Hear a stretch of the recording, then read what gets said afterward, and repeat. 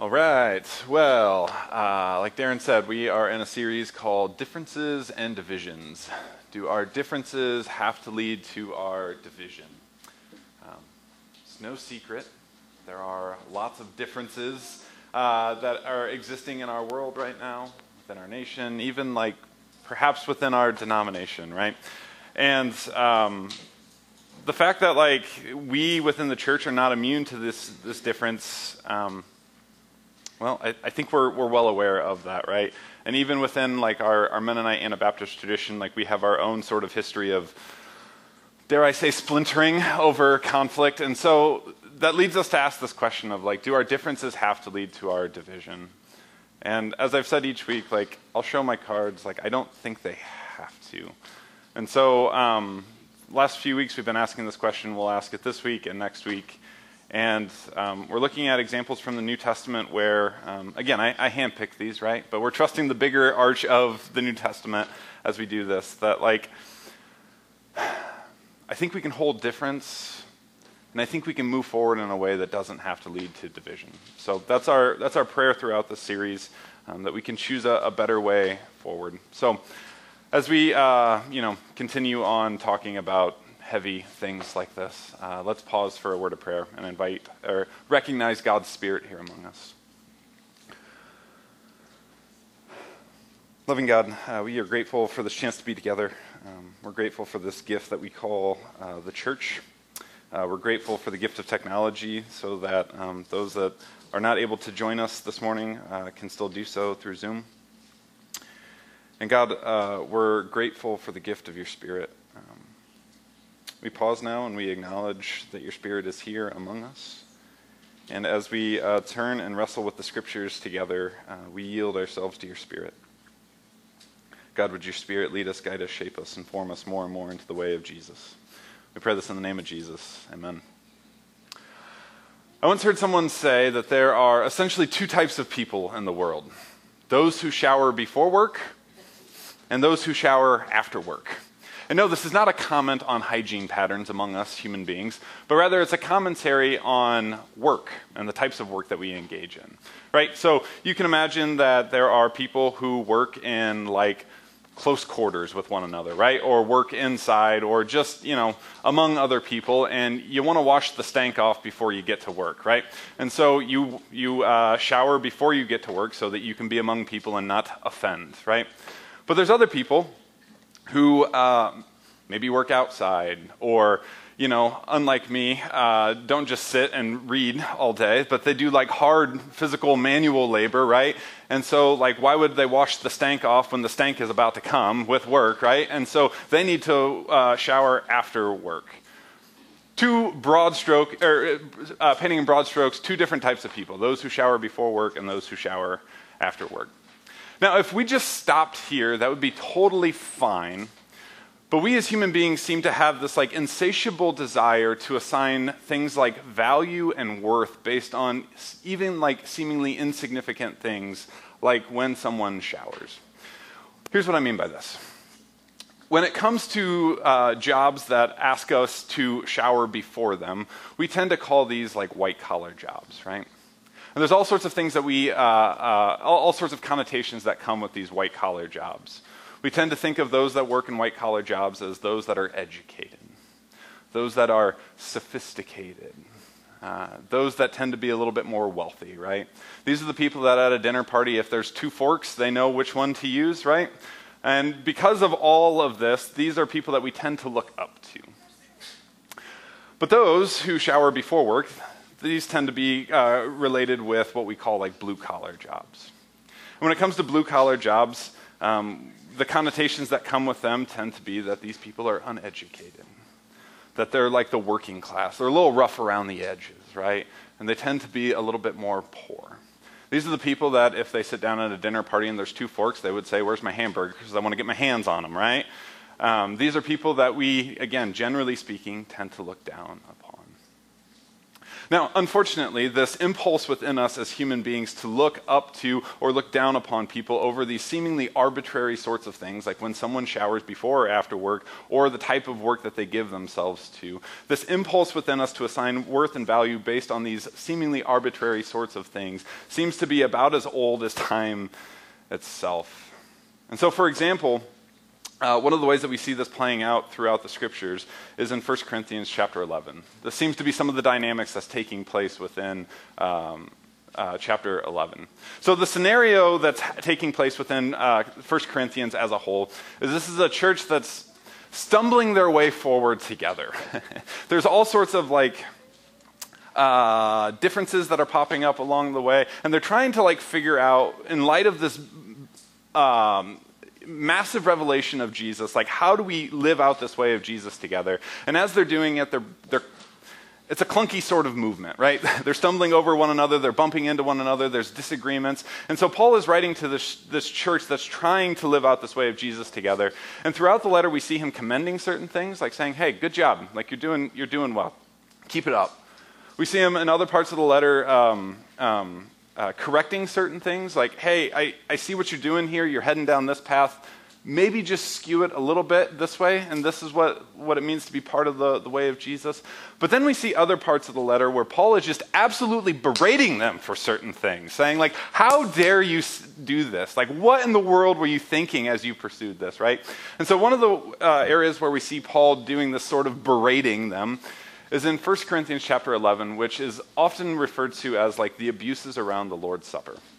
So in 1 Corinthians chapter 11, starting in verse 17, Paul writes to them, "Now in the following instructions, I do not commend you, because when you come together, it is not for the better, but for the worse.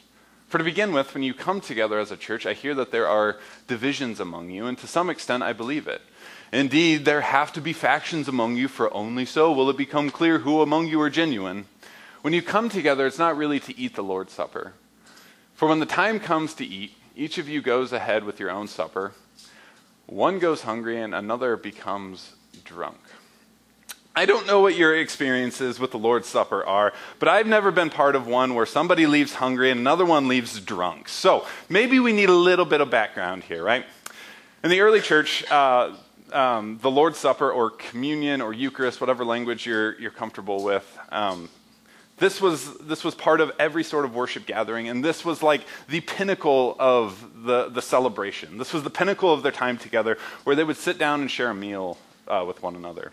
Because in this time period, to share a meal with someone, to share at the table, was to share in life together.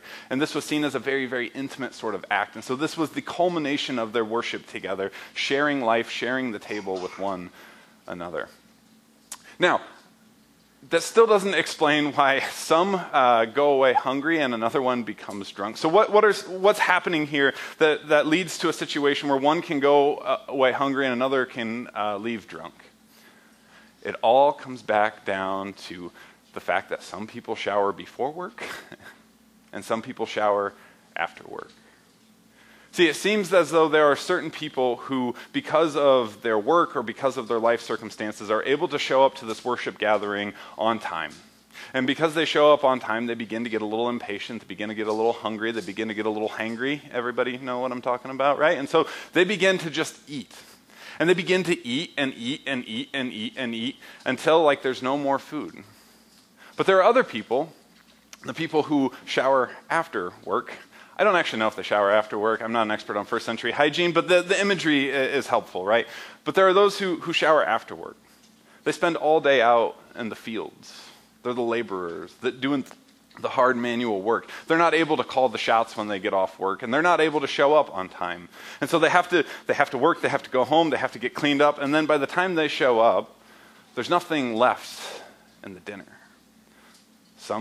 Those that are able to arrive early, the wealthy, leave drunk and full. And those who arrive late, the poor, leave hungry and thirsty. Paul's response to this is, what? Always a great response, right? What? Do you not have homes to eat and drink in? Or do you show contempt for the church of God and humiliate those who have nothing? What should I say to you? Should I commend you? In this matter, I do not commend you. Paul, a little feisty here. He's not a big fan of this sort of dynamic that's taking place. Now, what happens next is he begins to go into like this teaching on like the Lord's Supper. And this is often like our go-to passage, but it's helpful to remember that like he's not doing like a theological treatise here, right? Like this is in context of this bigger argument. And so this is him correcting them, pointing them into a better way forward. He says, so I received from the Lord what I also handed on to you. That the Lord Jesus on the night when he was betrayed took a loaf of bread, and when he had given thanks, he broke it and said, "This is my body that is for you. Do this in remembrance of me." In the same way, he took the cup also after supper, saying, "This cup is the new covenant in my blood. Do this as often as you drink it in remembrance of me.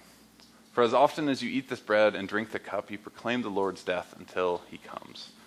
So here Paul gives these two instructions about the bread and the cup, and notice that one word is used repeated in both of these instructions, and that's the word remembrance. We do the bread in remembrance of Jesus. We take the cup in remembrance of Jesus. Now, in first century Jewish imagination, remembrance was more than just simply calling to mind. But to remember something was to remember it, to put flesh back on it.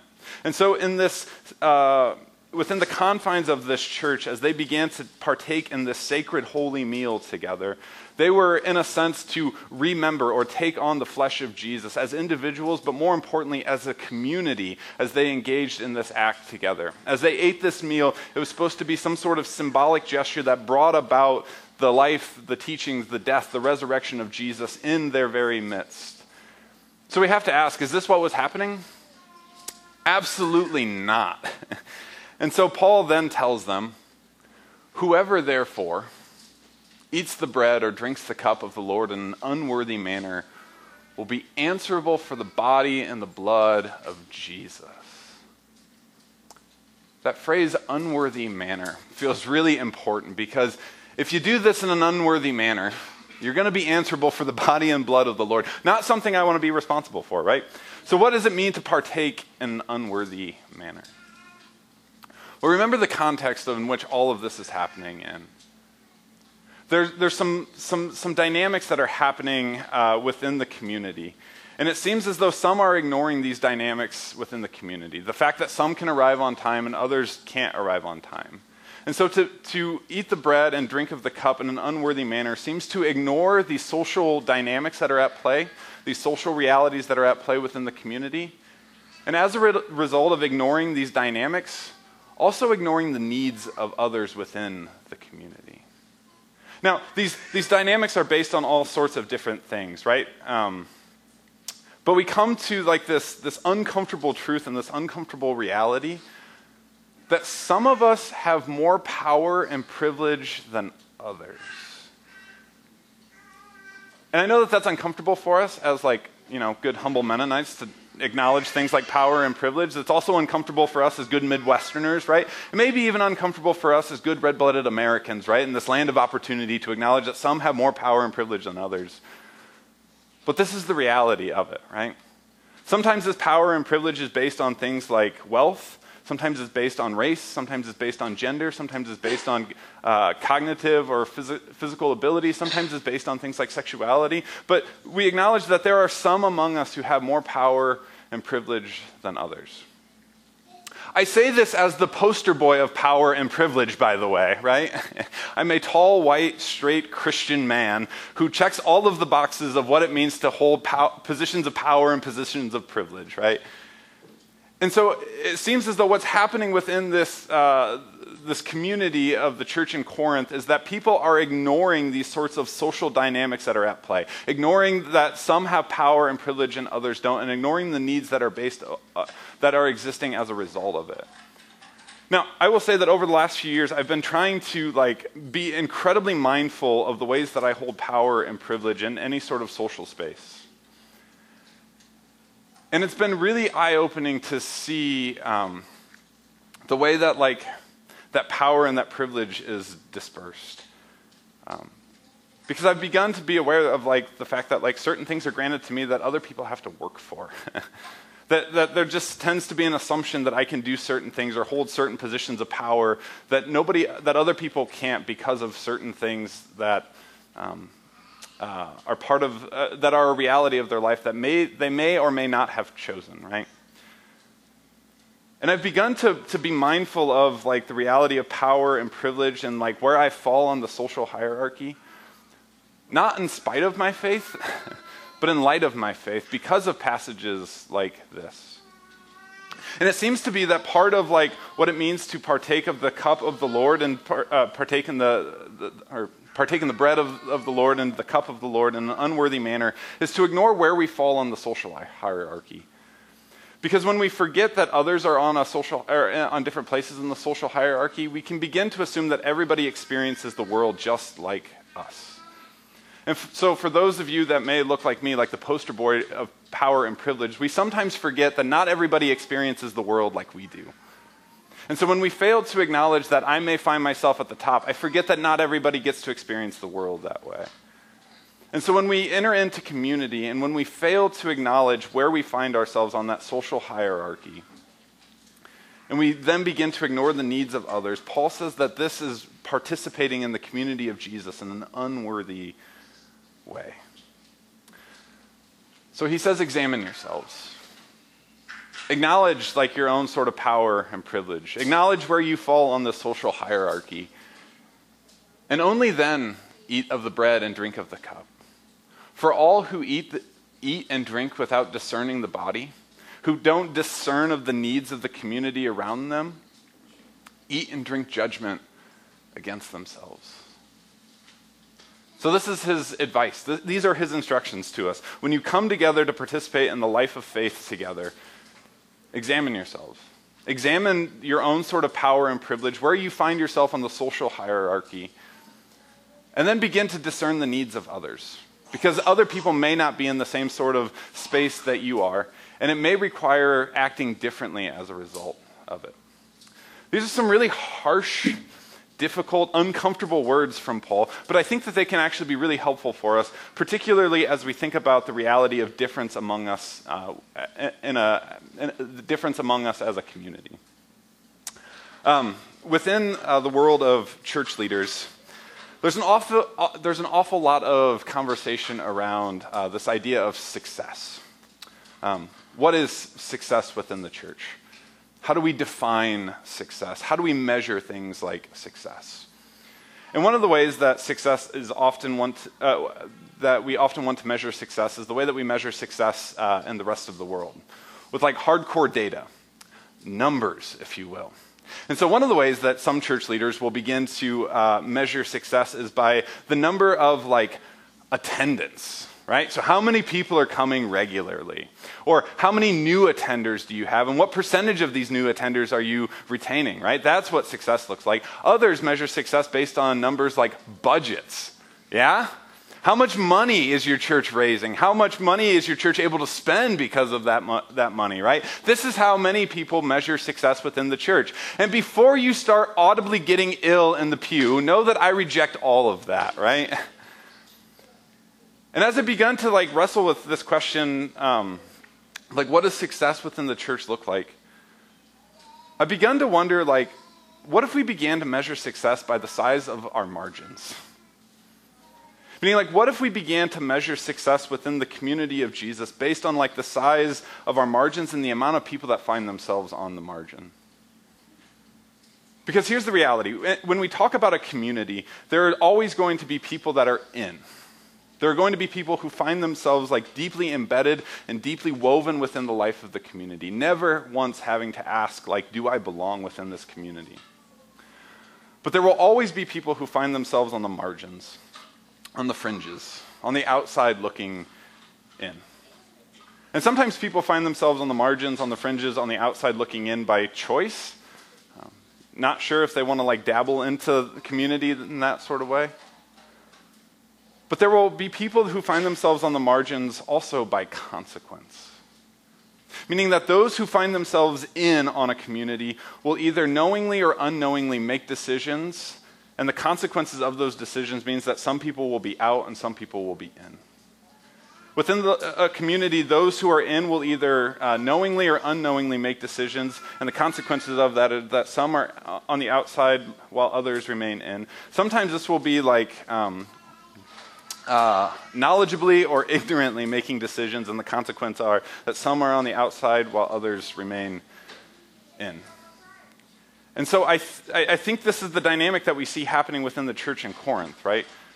Those that are in, the wealthy, those that can get there on time, either knowingly or unknowingly are making a decision about when they start, when they eat. And the consequences of that is that some find themselves on the margins, going away hungry and thirsty, while those that are in go away full and drunk. And I think success within the church begins to ask, how big are our margins? And how can we examine where we find ourselves on the social hierarchy and begin to make decisions that affect the need, or that begin to address the needs of others? So as we begin to think about this idea of like difference and holding differences of opinions, difference of perspective, different ideology, I think the wrong question for us to be asking, and I will specifically speak to those that look like me, the poster boys of power and privilege. I think the wrong question to be asking is, how will this decision affect me? But I think perhaps a better question for us to be asking in the midst of difference and in the midst of conflict and trying to decide a way forward is the question of, like, how will this affect those who are on the margins? See, I want to suggest that as we find ourselves in the midst of difference, regardless of where we find ourselves on the social hierarchy, perhaps a more faithful question for us to be asking in the midst of this difference and in the midst of conflict is, how do we widen our circles and narrow our margins? How can we make decisions in the midst of difference that widen the circle of inclusion to represent this all-inclusive love of God, and in the process narrow the margins of those who find themselves on the outside looking in? Now, coming back to the poster boys of power and privilege, I recognize that there's a tension here, right? Because to widen the circle means that some of us may lose some control. Some of us may lose a bit of power, and it may feel like we are losing things in the process. And I just want to suggest, I think that's actually the point. See, in Paul's letter to the Philippians in chapter 2, he writes to them saying, "If then there is any encouragement in Christ, any consolation from love, any sharing in the Spirit, any compassion and sympathy, make my joy complete. Be of the same mind, having the same love, being in full accord of one mind. Do nothing from selfish ambition or conceit, but in humility regard others as better than yourselves. Let each of you look not to your own interests, but to the interests of others. Let the same mind be in you that was in Christ Jesus." And what Paul does now is quote what some have believed to be like the earliest Christian hymn. So, like, you know those moments when you're trying to read the words to a song, but you can't read them because you're trying to sing them? Like, that's what would have been happening here, right? I'm not going to sing, by the way. "Let the same mind be in you that was in Christ Jesus, who though he was in the form of God, did not regard equality with God as something to be exploited, but emptied himself, taking the form of a slave, being born in human likeness. And being found in human form, he humbled himself and became obedient to the point of death, even death on a cross." This passage is often called the kenosis passage. And kenosis means self-emptying. And so we see this happening within this passage, right? Jesus did not consider equality with God something to be grasped, or I love how the NRSV puts it, exploited. But rather, he emptied himself, like becoming the lowest of the low, letting go of all of that power and privilege that he might have had. And as the passage goes on, it seems to suggest that this is something that we, particularly those who have power and privilege, are called to embody and emulate. Because the next part of the song says, "Therefore God also highly exalted him and gave him the name that is above every name, so that at the name of Jesus every knee should bend in heaven and on earth and under the earth, and every tongue should confess that Jesus Christ is Lord, to the glory of God the Father." Those are some big props to be given to Jesus, right? It seems to suggest that there's something about this kenosis movement, this movement, this impulse to self-empty that leads to being held at such a high esteem. And it seems as though for those of us who have power and privilege, that this is something for us to emulate within community. And so yes, as we ask this question of how do we widen our circle and narrow our margins, that may require letting go. That may mean like leveraging some of our power and privilege for the sake of others. And I think that's actually kind of the point. And so as we think about self-emptying, as we think about like what it means to move forward in the light of difference of opinion and perspective and ideology, I think a faithful way of doing that is asking the question of how do we widen our circle and narrow our margins? Here's the fun part. Because I get to be a little bit of a cheerleader for our community, and I'm not going to do whatever it was that Ramona did last week. I can't do that. Anyways, because I think that we've done a really good job at this historically as a congregation. As we think back over like recent history, like I think whether we would have said that this was our reasoning behind it or not, I think we've embodied this in really beautiful ways. So for example, we have a ramp out back. At one point in time, we did not have a ramp out back. I've heard different reasons why we got the ramp, but all of it comes down to this idea of there were people who wanted to be part of the congregation and couldn't because of like physical abilities. And so we built a ramp. We widened our circle and tried to narrow our margins. And this was costly, right? Like quite literally costly, right? It cost money from the congregation, but it also cost money from you as an individual because that's how we as a church have money, is from individuals contributing to it, right? This was a costly decision, but it was one where we were asking the question of how do we widen our circle and narrow our margins to include the most people into this love of God that exists here in this community. What about this one? Scents. Have you ever noticed like you don't smell a whole lot of like perfume or cologne when you walk in here? When I was candidating, like, my big interview time, Jared, it might have been you, I had an email that said, oh, by the way, like we're a scent-free community, so don't wear any cologne. I was like, what the heck? That's weird. Then I began to like hear, like some people literally have like physical reactions to scents and like cause illness within them. And so the congregation was like, well, we can do without cologne and perfume for a day, so why don't we become a scent-free community, right? Asking this sort of question. How do we widen our circle and narrow our margins? It may be a costly one, right? You can't wear your Gucci cologne or whatever it might be that you had, right? We're Mennonites. We would choose like Bod, right? That was like $1 at Dollar General. Anybody? Okay, anyways. How do we widen our circles, narrow our margins? Or this one, air conditioning. When I got here 6 years ago and was interviewing, again, wearing dress pants and a long sleeve dress shirt, at the end of June, we did not have air conditioning. I don't know that anybody warned me about that one, though. I tend to sweat a lot, and it was miserable. Like, summers were miserable in here.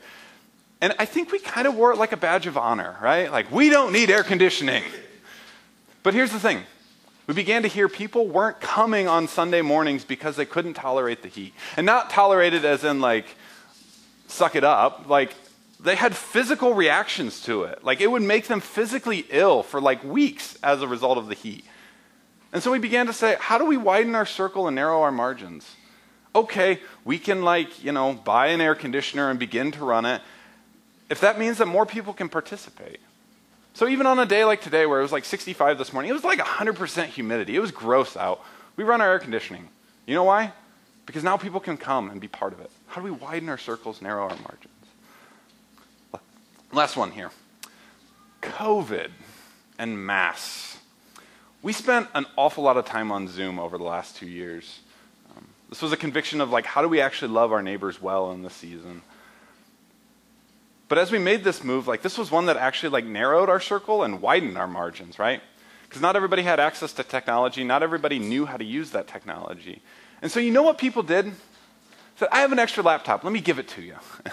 You don't know how to use it? I'll get up extra early and I'll walk you through the process.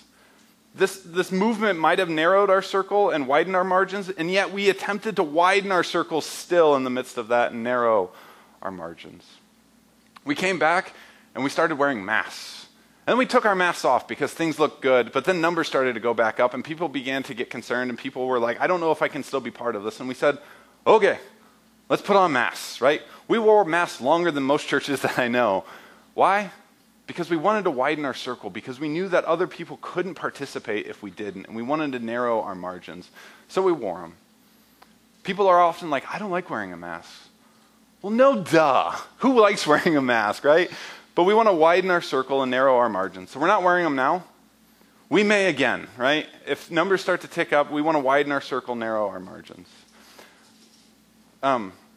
Certainly throughout all of these examples, we have stumbled our way, haven't lived it out perfectly. Certainly there are just as many examples where we stumbled our way through it, failed miserably, and I'm sure that there are even some that are less tangible examples where we haven't done this well. But I think we've attempted to do this well, and so my prayer for us is that we keep embodying this. We keep striving to embody this idea of how do we widen our circles and narrow our margins. We've been asking this question of, do our differences have to lead to our division? If we stop embodying this, if we stop striving towards something like this, then yes, our differences will absolutely lead to our division. But if we embody this, if we keep striving towards this, if we see this as the very mind and impulse of Jesus himself, then no, our differences don't have to lead to our division.